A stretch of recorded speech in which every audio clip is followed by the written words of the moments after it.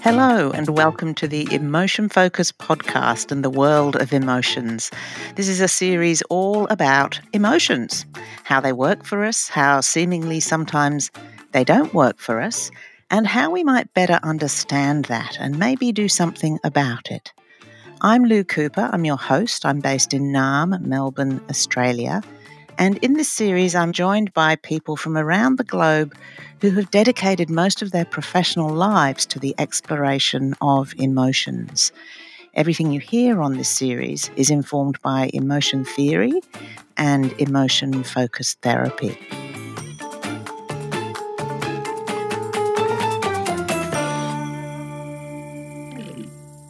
This episode is called I Just Can't Let It Go. I'm going to describe an experience to you that you might have had yourself. You've decided to pay a visit to your parents or your parent, and in the car or on the train or on the bus on the way to see them, your stomach starts to kind of clench up. You can feel it. It's really uncomfortable. It's a feeling that you know, and it really frustrates you because you're going to see your parents, you've made that decision, and yet this happens on the way to see them. There's something going on. Or it maybe you're actually arrived at their house and your mother or your father or maybe a sibling kind of looks at you in a certain way. And your response to that, your reaction to that is that you have to leave the room because it just makes you see red. Or maybe you're talking to a friend and they mention an ex-partner of yours, a partner that you separated from maybe over 10 or 20 years ago. And yet the mention of their name just again makes you feel really angry or upset or whatever it may be that you're aware that you respond to this and you're just not able to let this go. What's going on here? To answer that question, I'm joined by Dr. Antonio Pascual Leone, who's a clinical psychologist and full professor at the University of Windsor in Canada. He's an honorary research professor at the University of Lausanne in Switzerland and has won several international awards for his research. Antonio has co-authored 2 editions of the book Emotion Focused Therapy for Complex Trauma with Sandra Pavio, and has another book on the way called The Principles of Emotional Change, coming out quite sure when, but hopefully shortly. Antonio gave a TED Talk in 2019 on how to get over the end of a relationship, and that TED Talk has had over 5.5 million viewers. So I'd love to welcome you here, Antonio. It's lovely to have a bit of a TED Talk star on the show. Thank you. Thank you so much. It's wonderful to be here. So you would have heard me describe those scenarios. And the question is, what is happening here for us or for anyone who has that kind of experience? They're wanting to let something go, let that anger or that sadness or whatever the emotion is attached to these people in their lives, and they're not able to. What's happening? Well, I think a number of things are probably happening. There's several different ways people could end up in that sort of stuck kind of thing where they find this, there are flashbacks. There's also being stuck in the same old place. But I think one thing that all those scenarios have in common is there's some sort of cue, right? The way you presented them, the person is sort of mystified a little bit by what this means or why I'm feeling this way or why I only feel this, right? So those are different pieces. And I guess the first thing I would say is emotion is a densely packaged unit of information. If I was going to give a quick definition, that's what it is. It's a unit of information. It tells you something. And so you're organized a certain way to prime the pump, so to speak. So you start looking for certain features that maybe kind of confirm your fear. You have a physiological response, and people start responding emotionally often before they even know why they're responding, right? So the example of somebody looking at you a certain way, and it's an old relationship, and it sort of cues this, let's say, defensiveness or some sense of anger, or so that's one thing. I think the other thing is people can be stuck in the same place, right? So there are things like rumination, which are being stuck somewhere but never really getting into it. So I think that's how I would start to answer your question. So all these scenarios are involving someone else, yeah? Mhm. And significant people in their lives, Yeah. that there's something that is left over. Mhm. So there's certainly a difference between a current interpersonal difficulty, the trouble you have with somebody. Maybe it's a coworker, or it could be your spouse, or it could be a fight that we're in a fight, we're having an argument. But we're talking about people who are significant, and yet you could have current interpersonal difficulties. Those things need to get resolved or mediated. But then there are these things, as you're pointing out, right, which are like old stories, right?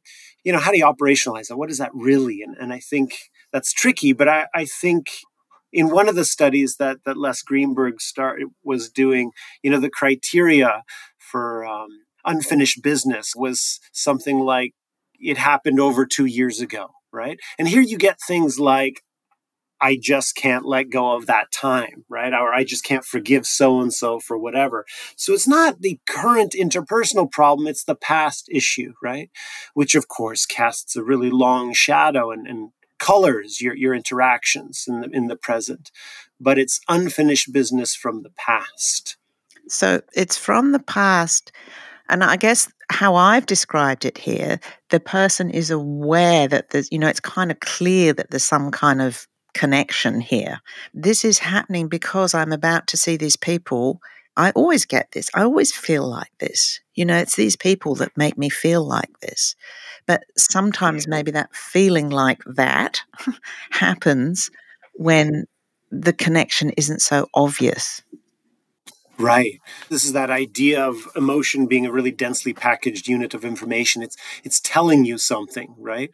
And in that kind of scenario, the person isn't quite aware of what does this mean, but it means something, and I'm organized a certain way, maybe to be defensive or fearful, or you know, there are other times when people have a little bit more awareness of how or why, and that's in scenarios of trauma, right? Where there's a history that's of abuse or of being mistreated. I think also, some of the more nebulous things are neglect, right? So you can imagine in terms of histories of physical abuse, sexual abuse, maltreatment of different kinds. We could take up when I was a child, for example, right? Or sometimes it's, as an adult, but in a significant relationship, previous marriage or something like that. Neglect tends to be really nebulous, right? It's like particular situation where it's very hard to pin the tail on the donkey. It's hard for the client to know. And part of what has to happen is some exploration of what they're feeling, to kind of think about certain scenarios, and then what was the message being sent there? Well, nothing. I mean, they just ignore me. Well, what's the message? And it's the message received by this person, back when there was this injury. But how frustrating it is for us when, we want to let it go, but we can't. Hmm. Yeah, absolutely right. And people will sometimes ruminate quite a lot. Is rumination the same thing as a response to trauma? I mean, is rumination a response to trauma? Well, that's a good question. I mean, is rumination the same thing? I'll say that rumination doesn't have to be a response to trauma, right? But certainly, people who suffer trauma, rumination is sometimes something they do, right? So you can get different kinds of rumination, right? This will be like the anxious rumination, what if, and what will I do if this happens, and how do I prevent that from happening? And this is this anxious kind of worry-wart sort of way of being. You could also have depressive rumination. This is people who maybe are brooding over the past. You might be kind of have a penchant toward melancholy, the sadness about the past. And, a key thing is this rehearsing or revisiting old wounds, right? You also get angry rumination. And here you have a little bit more this revenge fantasies or what I should have said or whatever. And one of your examples kind of pointed to that, somebody seeing red. And so one of the funny things about rumination is we know that's actually really unproductive. if your goal is to work through something. And that has to do with the fact that rumination is not the same as emotional processing. It's not a productive way of working with emotion, but it is a way of working with emotion. So it's something people do, but this is not really a productive end. It tends to be more of a secondary process. Is that what distinguishes rumination from productive emotional processing? How would you know whether you're doing one or the other?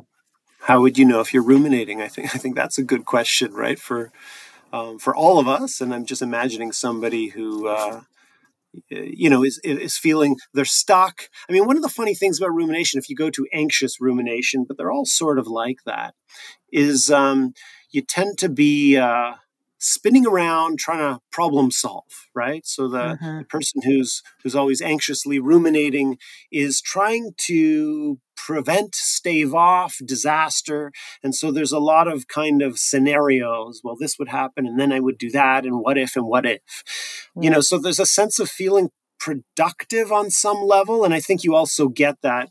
I mean, anger is a bit special. We could talk about that in a second, right? Because you also are creating these scenarios, but it actually feels good a little bit. So anger is quite a funny puzzle because it has some reward to feel like you have the upper hand. And so the rumination fantasies are always of that type, right?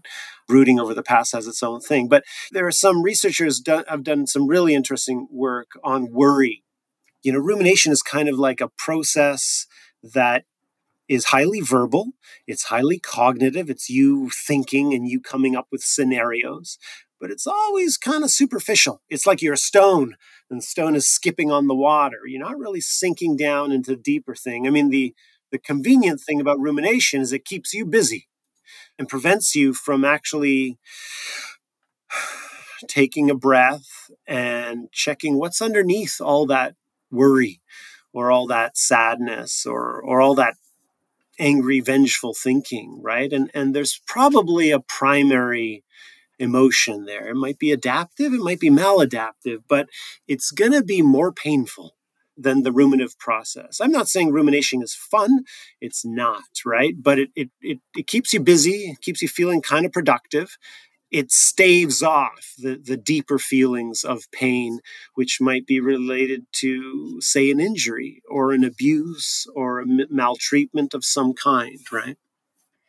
So, Antonio, are you saying that in order to emotionally process something to be able to let it go, you have to feel that pain? Yeah, I think very much. We're going to connect the dots here, right? So people are feeling something and they're upset. And I've said, well, feeling upset in some sort of way is a signal, right? This is a densely packaged unit of information. It's a signal. Emotion is always faster than cognition in the sense of thinking, right?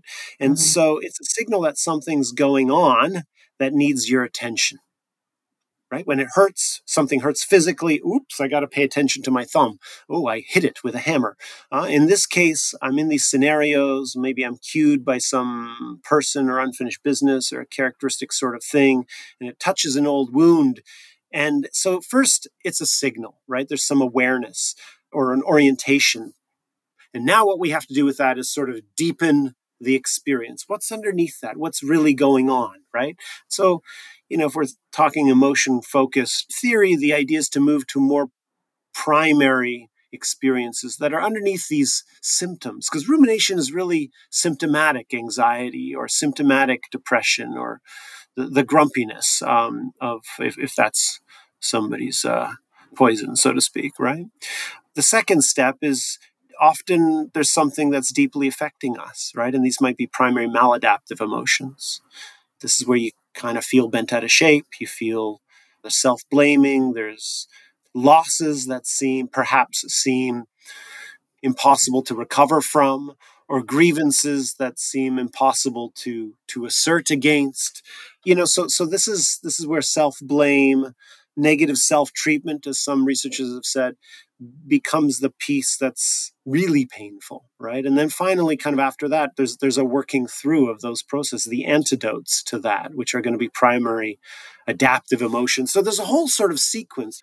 This is central to ideas in emotion-focused therapy, but I think when somebody's struggling with something and they don't quite know why, often the starting point is to deepen and find some room to explore that rather than just trying to make the feeling go away by this verbal kind of cognitive scenario problem solving. As you're describing this, Antonio, there are things that a person is going to be doing, kind of working on themselves and working with themselves. Whereas often, when there seems to be, if you want, a trigger from someone else and it involves someone else, I think often people just feel that they need to talk to that person about it. It's a really interesting point, right? Yeah, you're absolutely right that they feel the need to talk to that person, right? I think a real Yeah. clincher is sometimes, it's not at the beginning, but people come to the realization that, what do they need, right? That becomes a pivot point, figuring out what you need. I don't mean like you need a cheeseburger or you need it, right? It's like an existential need or an attachment need, which are existential needs, right? Or a need to feel competent. Or here we're talking about other people, right? So maybe it's to feel loved or to feel cared for, seen, right? And one of the tricky parts that come here with this unfinished business with other people, whether it be trauma with a capital T or trauma with kind of a small t, is the sense that I need that, say, to be recognized or to be loved. I need that from him or I need that from her, right? From that person. I need that person to say, to apologize, right? So that's a real sticky spot. We're not talking about a misunderstanding. We're talking about often a chronic and ongoing wound, right? So it's often that person is not going to be part of it. So now you're on your own, so to speak, you and the therapist or you and your life. And here's where metabolizing it or processing it, we could choose our metaphors, is going to be a process for the individual, right? So I can actually work through it without talking to the other person, which sometimes has been really unproductive, right? Or re-traumatizing. People can be invalidating or dismissive. And if they're perpetrators, then that would be particularly scary or dangerous. But you can do these exercises where you imagine the other person, right? So that could be empty chair work. There are some other ways to do it, although the chair work tends to be quite evocative, right? And an imaginary conversation isn't a rehearsal for some future engagement with that person. Sometimes that person's dead, and sometimes they're not. But in any case, they don't have to be part of the conversation that helps me, say, client, to work through, to say what I need to say, and to unpack the feelings that I have, which here too have been unexplored. So letting it go without involving anyone else. The work is with ourselves, it's not with the other person. The work is with ourselves, absolutely. And I think if we go back to this idea of having an unmet existential need, this is, what do you need when you feel like that? Like Mm. what? Well, when you feel, in ashamed or fundamentally alone and alienated, disconnected, or afraid, terrified, full of horror. What do you need? Right. And the thing is, it would have been nice to have gotten that from so and so. Right. But it didn't happen and it never will. It didn't happen, and it probably never will. Mm. And here's the interesting kind of pivot point. It doesn't change what you need as a person. So I actually need that to flourish. It would have been nice if it was from them, but if it's not from them, I still need it.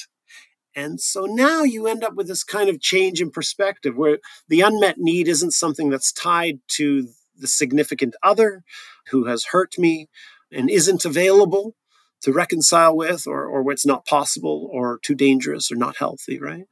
But my need is my own, and I need this to flourish, right? I need someone to validate me. I need someone to love me. I need to feel witnessed. I need to feel connected. And that other person, it's first in chair work. So there are a couple of scenarios where you could do that, right? A person in chair work could offer that to themselves, Yeah. right? This is like enacting self-compassion.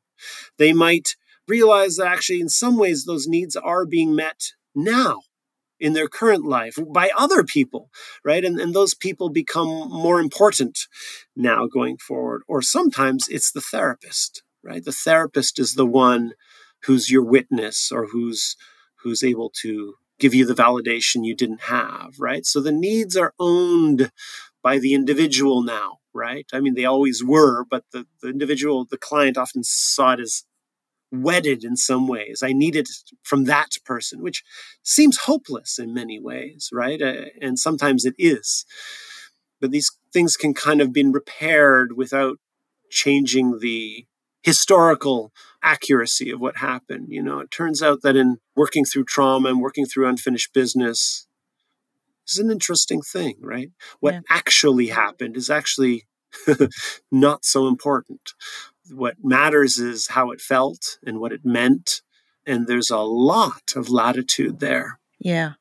And there's something that's quite comforting and reassuring, that it is possible to work through things that are in relation to someone else without them being there. So we're not reliant on them having to repair or make things better for us, that we are able to do that ourselves, maybe with the help of a therapist or someone else that is able to witness that process.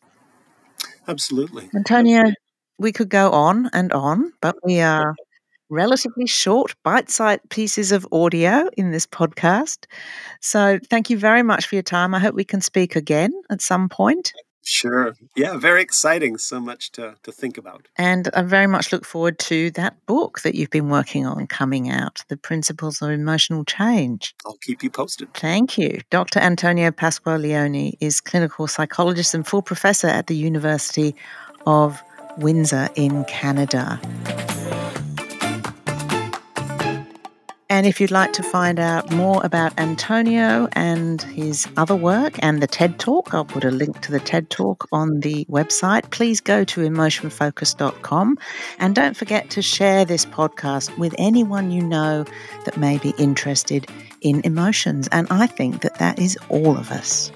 See you next time.